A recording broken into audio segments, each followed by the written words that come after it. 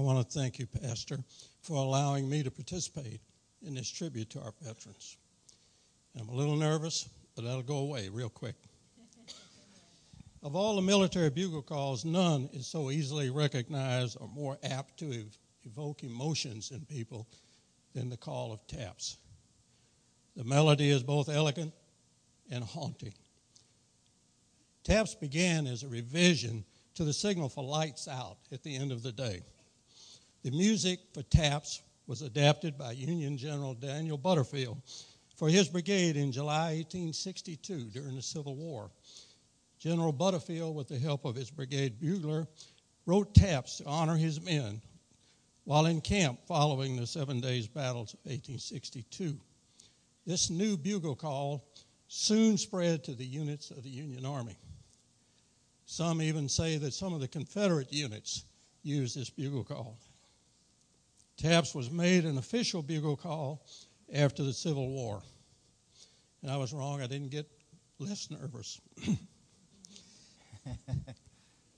The use of taps is unique in the United States military. The first time I ran into it was at night, lying in the bunk, and it was the last call of the day. And when taps sounded, it reminded you of who you were, why you were there, and all the people that had gone before you.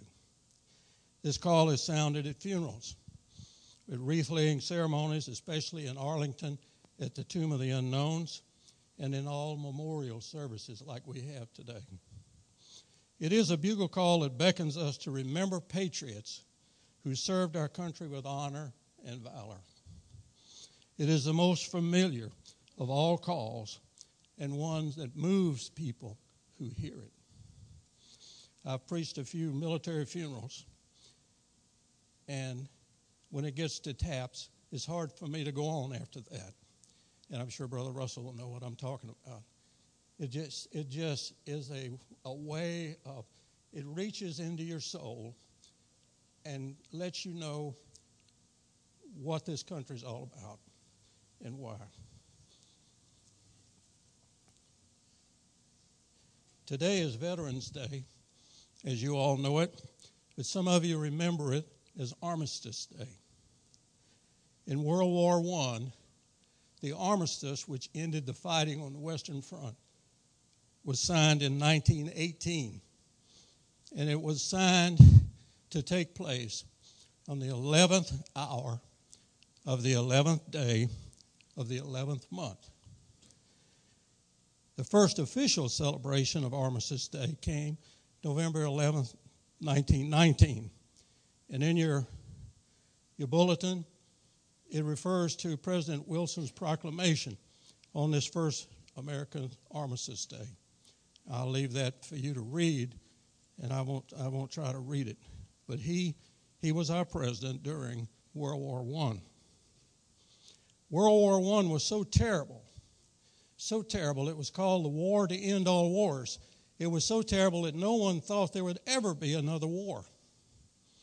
America lost 58,480 dead and 14,290 missing for a total of 72,770.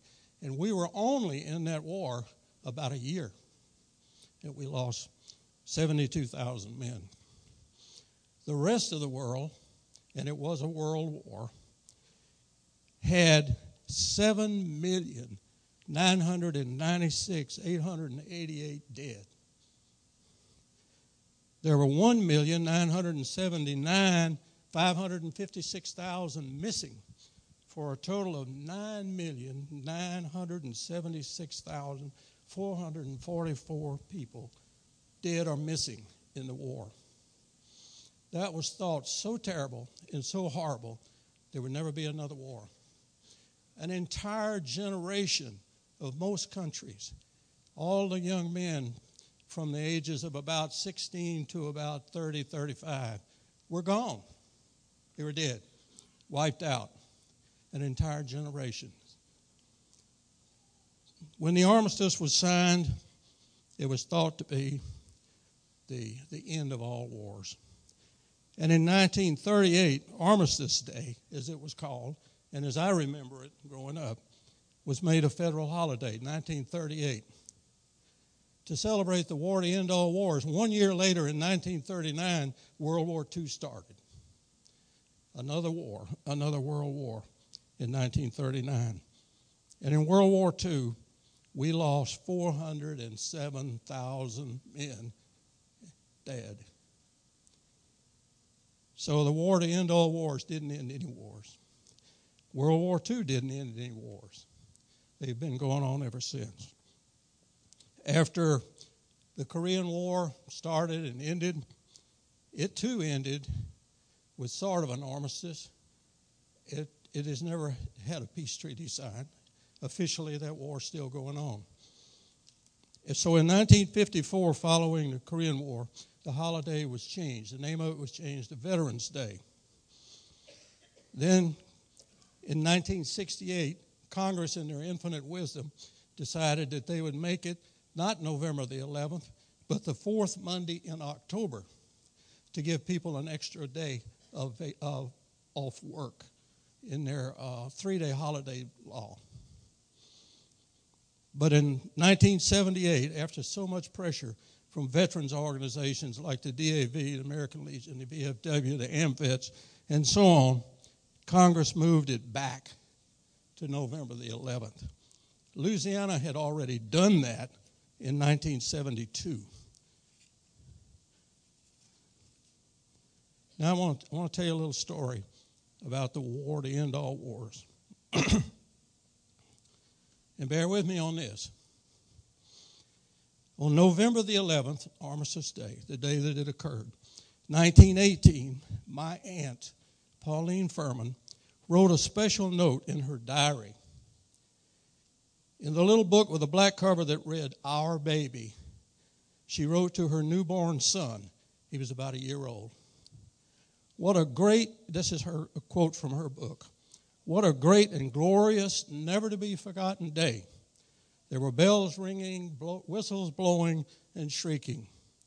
The very air was resonant with the wonderful message of peace. Brandon, little baby," that was her son, "you don't know now, but someday Daddy and Mother will tell you about this terrible war and of this happy day. As happy as I was, I could not keep the tears back, and a feeling of sadness came over me when I thought of the boys who would never come back and those who had given their life's blood on the battlefield over there. And the poor mothers who waited in vain." That's a significant point. The poor mothers who waited in vain for their sons who would never come back. Then she said, and wrote in her book, "But my darling, you will never have to go to war, for this is the war to end all wars." U.S. Army First Sergeant Brandon Furman died June 6, 1942, in a Japanese prisoner of war camp in the Philippines. His mother, Pauline, had waited for 3 years for news of her son's fate. She learned of it only after prisoners were released and came back home. The war to end all wars did not end for Pauline Furman. Thank you, Pastor.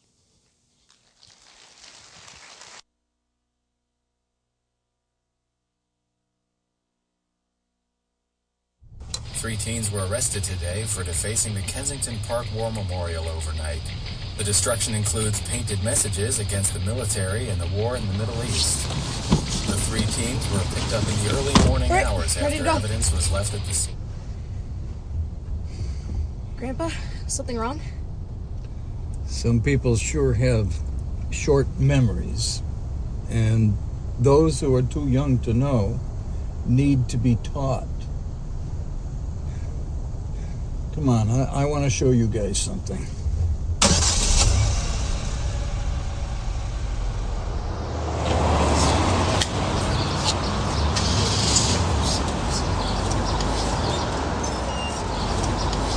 Yesterday, December 7th, 1941, a date which will live in infamy. The United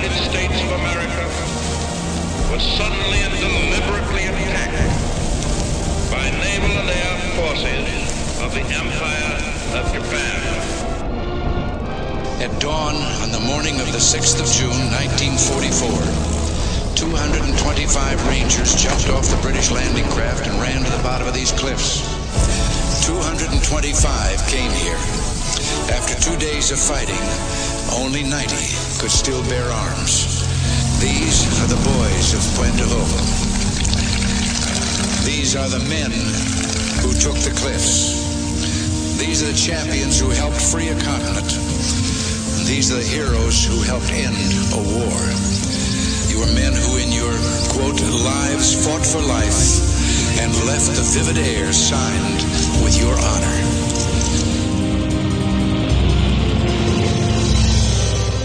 In the name of God and country, I learned to defy gravity. To honor my family, I lived in the belly of a beast.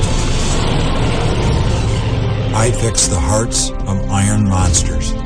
I became a worm in the mud for dignity, for honor, for righteousness' sake, for God and country. I fought for you. I fought for you. For you. I fought for you. I fought for you. I fought for you. I fought for you. For you. For you. For you. For you. I fought for you. I fought for you. I fought for you, and I do it again.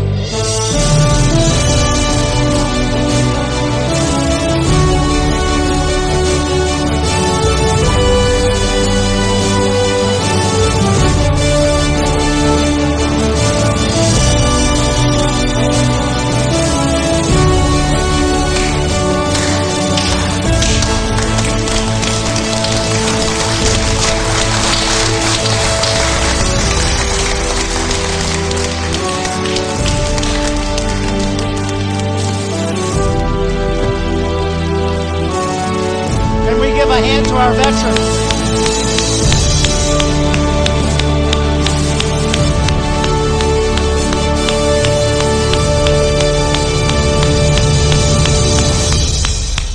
Let's give it for our heroes.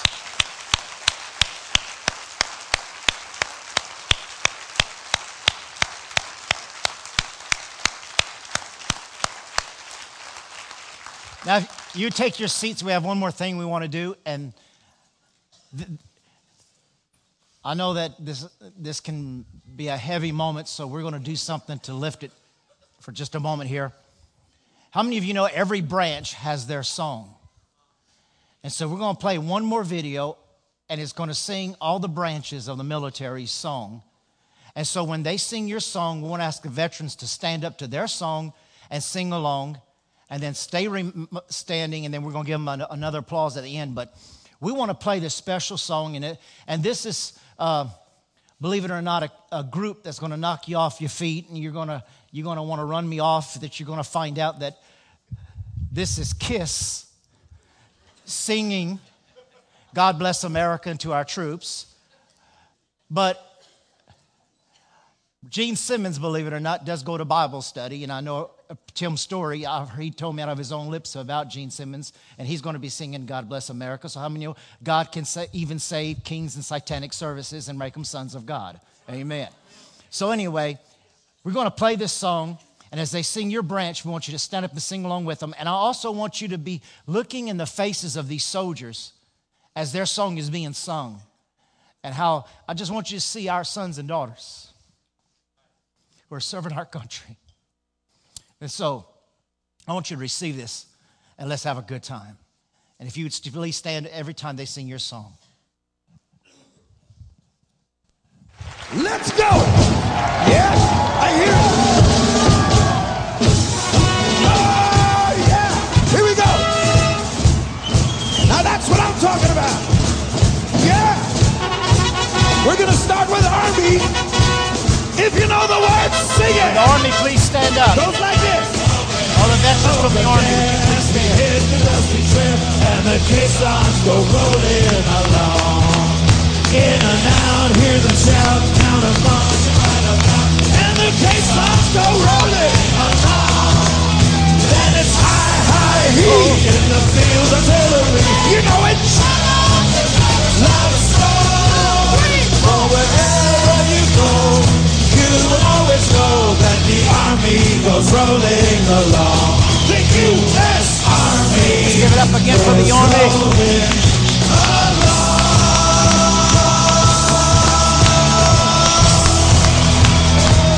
Keep it going. I can't hear you. Navy, you're going to be next. How about Can the you Navy? sing it? Do you Anyone know who the served in the words? Navy, would you please stand? 1, 2, 3. Anchors away, my boys. Anchors away. Farewell to college shores. We sail and break of day. Our last night on shore. Swing to the floor. All around the world, it's U.S. Navy.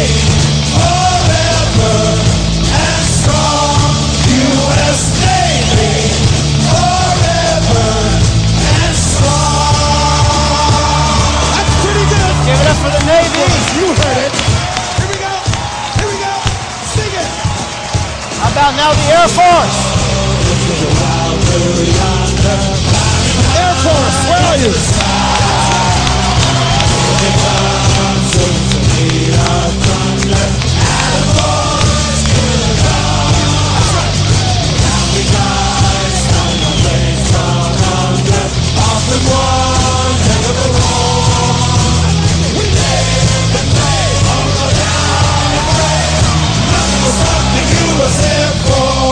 Nothing will stop the U.S. Air Force. Give it up for the Air Force. Are you going to get How about the Marines? Do you know the words? How about the Marines? Any Marines here? I need you to sing it. Yeah, he's giving up for the Marines. That's right. To the shores of Tripoli, we will fight our country's battles in the air, on land and sea. First to fight for right and freedom, and to keep our honor clean. We are proud to claim the title of United States Marine, of United States Marine. Give it up for the Marines. Come on out. This is about America. It's about God and it's about country. If you know the words, sing it. Colonel. Bless America, land that I love. Stand beside her and guide her through the night and the light from above. From the mountain to the prairie, to the ocean, like the Lord. God bless America, my home, sweet home. God bless America, my home, sweet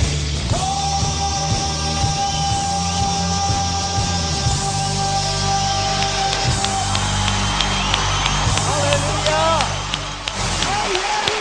Hallelujah. Shout out, God bless America. Let's give our vets another round of applause. Thank you, sirs and ma'ams. We're proud of those who have served and those who are serving.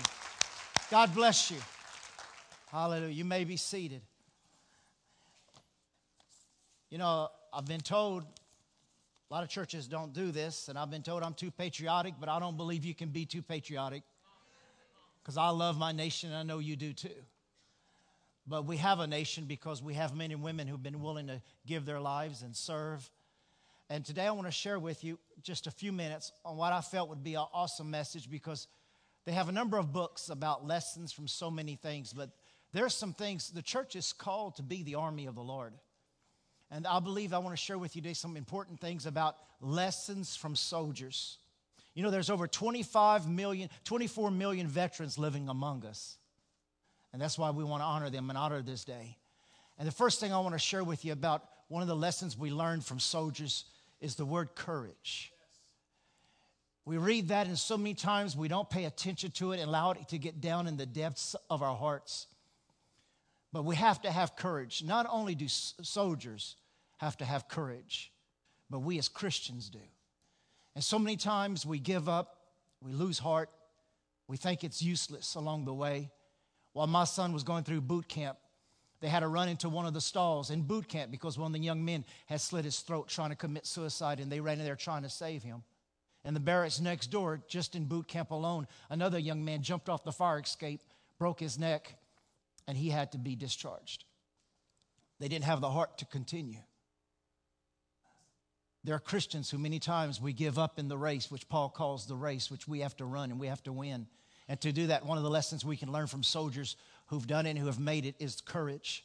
Winston Churchill said, courage is rightly esteemed the first of human qualities because it is the quality which guarantees all other qualities. There's another quote of courage. Courage is fear that has said its prayers. Soldiers have said, it is never a question of feeling adequate or being inadequate. Courage or lack of it, it's obedience to the command. And I love that, obedience to the command. And that's what we're called to do even in our walk in Christianity. It says in Hebrews 11:33 and 34, by faith, I put by obedience and by courage, these people overthrew kingdom, ruled with justice, received what God had promised them. They shut the mouths of lions, quenched the flames of fire. And here's a good prayer for our servicemen. And escaped death. Can I hear an amen, family? Amen. Do you see it in the word right here? Escaped death. Can I hear another amen? Amen? Escaped death by the edge of the sword. I'd like to add even from bombs and from bullets. I thank God for Psalms 91 over our soldiers in the name of Jesus. Amen. If they could escape it, our young men and women can escape it. Their weakness is turned to strength. They became strong. Somebody shout out strong. Strong in battle and put whole armies to flight. That's our men and that's our women serving. Verse 38, listen to this. Brother Charles, you were in Afghanistan.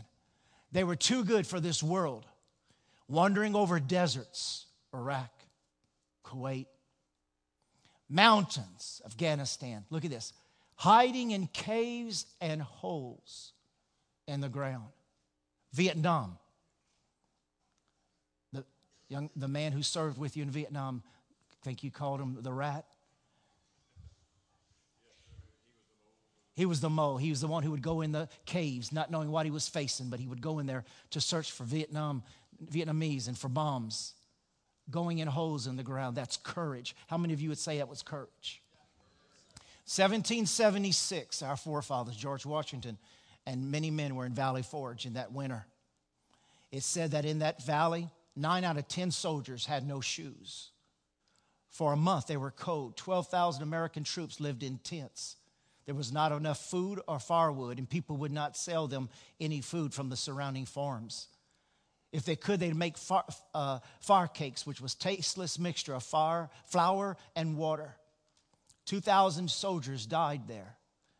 And 100 years later, Henry Brown wrote, trials that rarely have failed to break the fortitude of men awaited them there. False friends shall endeavor to undermine their virtue, and secret enemies to shake their faith.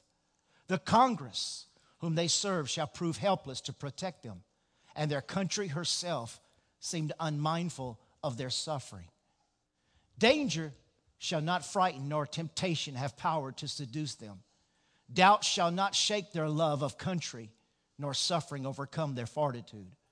The powers of evil shall not prevail against them, for they are the conventional army, and these are the hills of Valley Forge.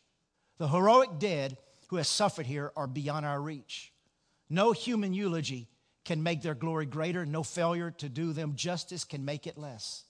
Their trials have secured the happiness of a continent. Their labors have borne fruit in the free institutions of a powerful nation. And their examples give hope to every race and clime. Their names live on in the lips of grateful people, and their memory is cherished in their children's heart, and they shall endure forever. The courage of the men of Valley Forge. The brave men and soldiers in combat, they're not known for being full-headed. You don't have a whole lot of daredevils and men and women who are just going to go out there to do it to try to get attention. There are young men and women who dare to do their duty despite their feelings, despite their fears, with raw courage. They may not start that way, but they know that duty calls and they must respond. Someone said, courage is not the absence of fear. It is the willingness to take the positive action in the face of danger. Bravery is an action of the will as opposed to the condition of the mind.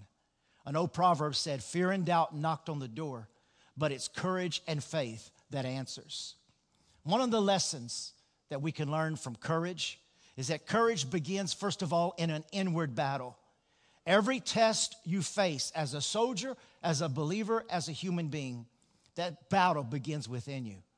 All the significant battles are waged within a self. Courage is not an absence of fear. In fact, it's doing what you're afraid of. It's having the power to let go of the familiar and forge ahead into new territory. Courage is making things right, not just smoothing over them. The ultimate measure of a man is not where he stands in moments of comfort and convenience, but where he stands at the times of challenge and controversy.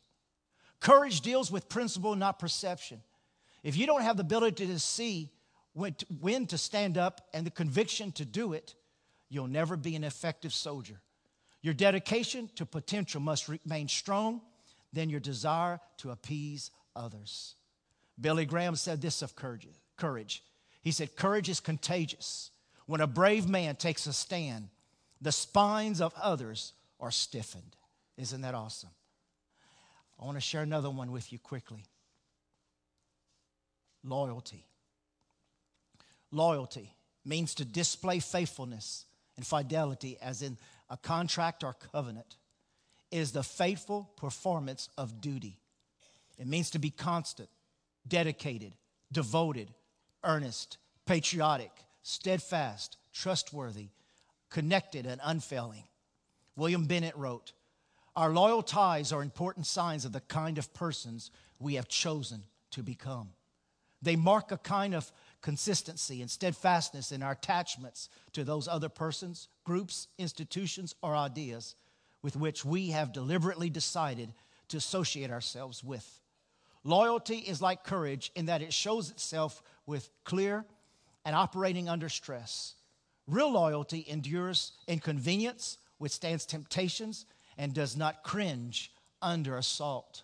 When I read that about not cringing under assault, I thought of Jesus. It says in John 19:10, then Pilate said to him, you're not speaking to me. Do you not know that I have the power to crucify you and the power to release you? Jesus answered, you could have no power at all against me unless it had been given to you from above. Therefore, the one who delivered me to you has a greater sin. And it says that the guards in charge of Jesus began mocking and beating him. They blindfolded him and said, prophesy to us. Who hit you that time? And they hurled all sorts and terrible insults at him. Jesus was loyal to the cross despite the shame and despite the way he was treated. You know, this hour, a lot of people don't understand loyalty. And I heard the story of a rich oilman from Texas who was married to a young lady, and he looked at her one day with tears in his eyes, and he said, if I would lose everything, would you still love me? She says, oh, I would love you, but I would miss you. Sometimes that's as far as loyalty goes. Look at this scripture, and I thought of this, Brother Charles, Proverbs 20, verse 6. Most men who proclaim each his own goodness, but who can find a faithful man? One of the things I truly respect of the soldiers, the veterans, is how they do not desire the praise and the glory. In fact, when they receive medals, They desire that everyone around them receive medals. They're not out for self-glory because they know it takes one and it takes all. Proverbs 20, verse 28 says, unfailing love and faithfulness protect the king, protect the president, protect our nation. His throne, or our nation, is made secure through love. To be a soldier is to be a person of love. Loyalty. I heard another story, and these were about two soldiers in a foxhole, and they were getting ready to have to jump out of the foxhole and charge the enemy. And so one of the soldiers gave his buddy a letter and said, look, this is for my girlfriend Sally back home. I'm not sure if I'm going to be able to make it, so if I don't make it, I want you to give her this letter, and I want you to tell her that the last words of my lip was Sally and how much I love her, how much I care for her. And I wrote this letter with her on my mind. He handed it over to his buddy. Then he put out another letter. He said, and this is for Mary. Tell her the same thing. So a lot of times that's as far as loyalty goes. And the third lesson we can learn from soldiers is self-sacrifice. Self-sacrifice. John 15, verse 13 says, greater love has no one than this, than to lay down one's life for his friend. Once again, I would like to ask Brother Donald Furman if you would share the story, please, that heroic story of the chaplains.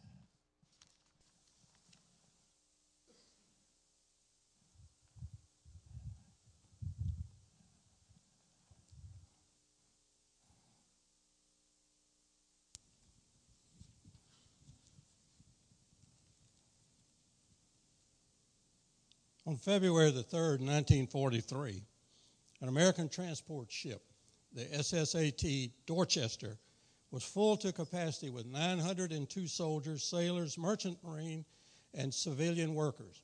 They were going from New York to Greenland, to an air base that had been established in Greenland, and the air base was a stopping point for planes that were being ferried to Europe for the war effort. They were 150 miles from Greenland. They broke away from the convoy, which had destroyers escorting them to protect them. They were in what was known as Torpedo Junction, where German submarines were known to be waiting for convoys to come through to sink American ships, and many had already been sunk in February 1943. There was a German submarine sitting out there. It had been spotted the day before by the destroyers, but it was felt that they were getting close enough to Greenland that the water was too shallow for the submarines to operate. But the captain of the ship ordered the men to sleep in their clothing and their life jackets. Many ignored these orders due to the heat in the compartments, in the cramped quarters, and the discomfort of life jackets. For any of you men that have sailed in a troop ship where the bunks are about 5 stacked high, crammed into the ship anywhere they can put it, you'll know what was going on there. They were just too uncomfortable to wear those life jackets. And when they said their winter clothes, that included an overcoat, a big woolen overcoat that they were expected to be wearing. There were 4 U.S. Army chaplains on board the Dorchester. They're on the screen behind me. These 4 had attended chaplain school together at Harvard University, and they were bonded like brothers. Even though they were of different faiths, they often prayed together. The first was Lieutenant George L. Fox. At that time, they were not called first lieutenants, second lieutenants. They were called chaplain lieutenants.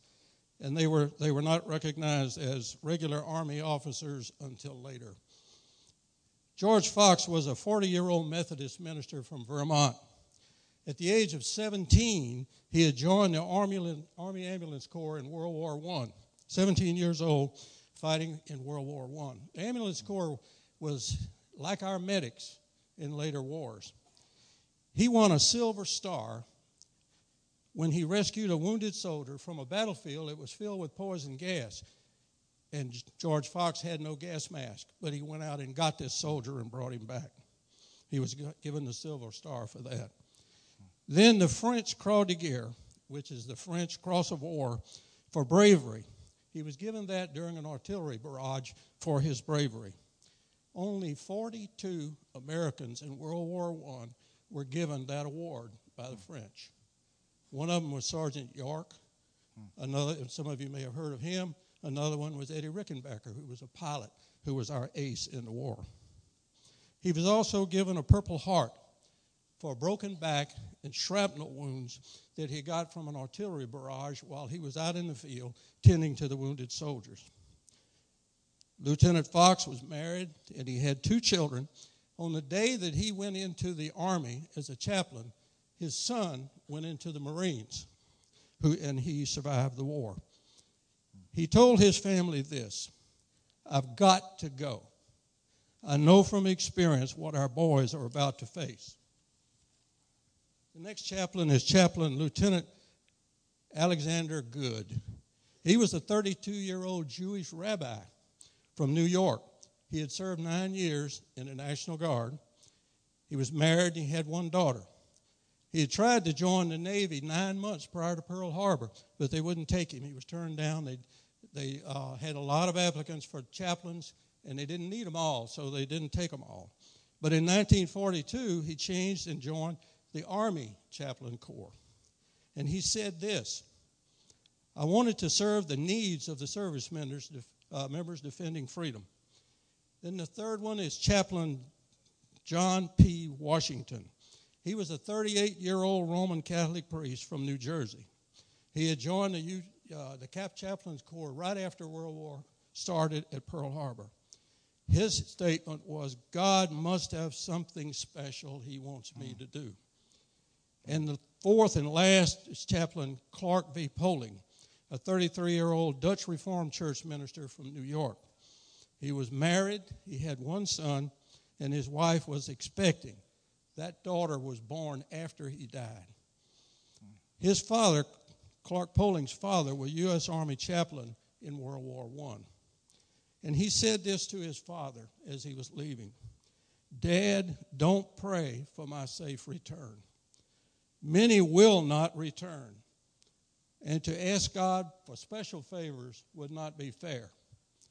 Just pray that I will do my duty and never be a coward."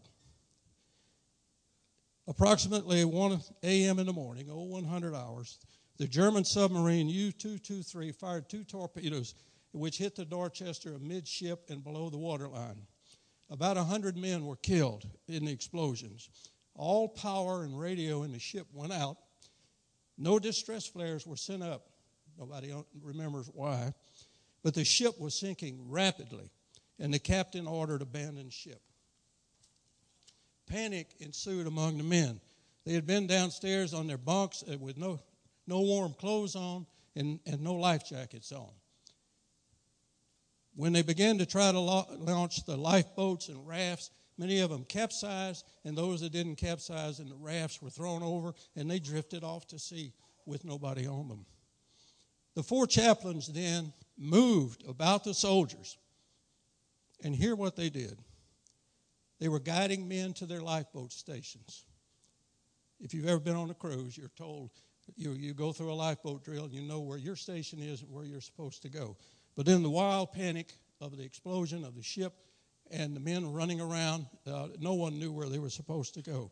And the ship was leaning on the side, so some of the lifeboats could not be launched. And some that were launched were capsized by too many men trying to get in them. The chaplains coaxed men frozen in fear to go down over the side of the ship. They preached courage to the men, and they prayed with the dying and the wounded. Then they opened a life jacket locker and then passed them out to the men until all the life jackets were gone. At that point, the 4 chaplains took off their life jackets and gave them to 4 frightened men. A survivor said, "It was the finest thing I have ever seen or hope to see this side of heaven." The chaplains then linked arms, grasping the railing, and began singing and praying and shouting biblical encouragements in English, Hebrew, and Latin. One of the survivors, who said he was floating in the water among the dead bodies of the soldiers who had jumped and drowned and frozen to death. Remember, they were 150 miles from Greenland, and the water was probably freezing cold, and they were dying fast. He said their voices were the only thing that kept me going. In 27 minutes, the ship went down. 675 men died, among them the 4 chaplains. John 15:13, as Pastor showed, says, greater love has no one than this, than to lay down his life for his friends.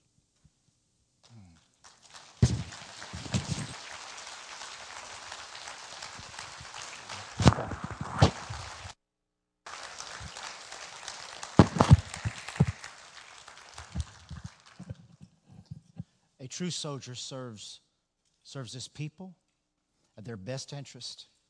Will not always be popular, not always impressive, but because a true soldier is linked by love rather than desire for personal glory and are willing to pay the price. With this, I would like to ask Staff Sergeant Charles Hebert if he would come and share a story of a modern-day hero.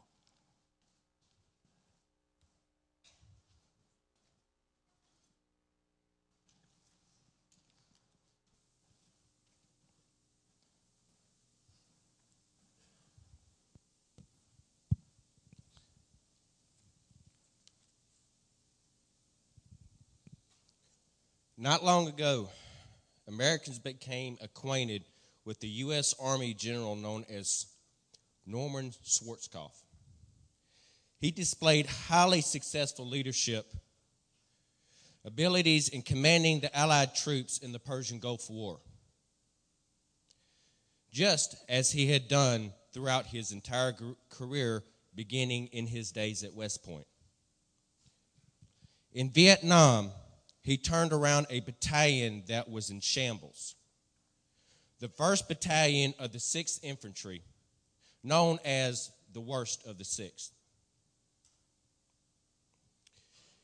They went from a laughingstock to effective fighting force and were selected to perform more difficult missions. That turned out to be an assignment to which Schwarzkopf described as They went on laughingstock and effective fighting force and was selected to perform more difficult missions. That turned out to be an assignment that Schwarzkopf described as a horrible, malignant place called the Batangan Peninsula. The area had been fought for over 30 years and was covered with mines and booby traps and was the site of numerous weekly casualties from those devices. Schwarzkopf made the best of a bad situation. He introduced procedures that greatly reduced the casualties, and whenever a soldier was injured by a mine, he flew out to check out on the man, had him evacuating using his own chopper, and talked to the other men to boost their morale. On May 28, 1970, a man was injured by a mine, and Schwarzkopf flew to the man's location. While the helicopter was evacuating the injured soldier, another soldier stepped on a mine, severely injuring his leg. The man thrashed around on the ground, around and around, screaming and wailing. That was when everyone realized the first mine had only been a booby trap. They were all standing in the middle of a minefield. Schwarzkopf believed the injured man could survive and keep his leg, but only if he stopped flailing around. There was only one thing he could do. He had to go after the man and immobilize him. Schwarzkopf wrote, "I started through the minefield, one slow step at a time, staring at the ground looking for the telltale bumps or little prongs sticking out from the dirt. My knees were shaking so hard that each time that I took a step, I had to grab my leg and steady it with both hands before I could take another. It seemed like 1,000 years before I reached the kid." The 240-pound Schwarzkopf, who had been a wrestler at West Point, then pinned the wounded man and calmed him down. It saved his life. And with the help of an engineer team, Schwarzkopf got him and the others out of the minefield. The quality that Schwarzkopf displayed that day could be described as heroism, courage, or even foolhardiness. But I think the word that describes it best is servanthood. On that day in May, the only way he could be an effective leader was to serve the soldier that was in trouble.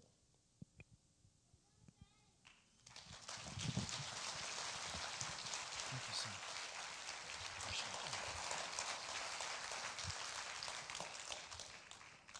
I'd just like to end with some of these ideas, lessons we learn from soldiers. Soldier is self-sacrificial because he puts others' plans ahead of his own. They put their dreams, their studies, their families, their wives, their daughters, their fathers and mothers to better build this nation. And for that, we thank you, soldiers. They possess the confidence to serve from a real heart and obey and do their duties from their heart. They serve out of love, as we heard it earlier, God, family, nation, and freedom. What a soldier does is done out of love and fueled by love and of courage. And for that, we'd like to say thank you to our Veterans Day. Would everyone please stand and let's give our veterans another round of applause and thank them.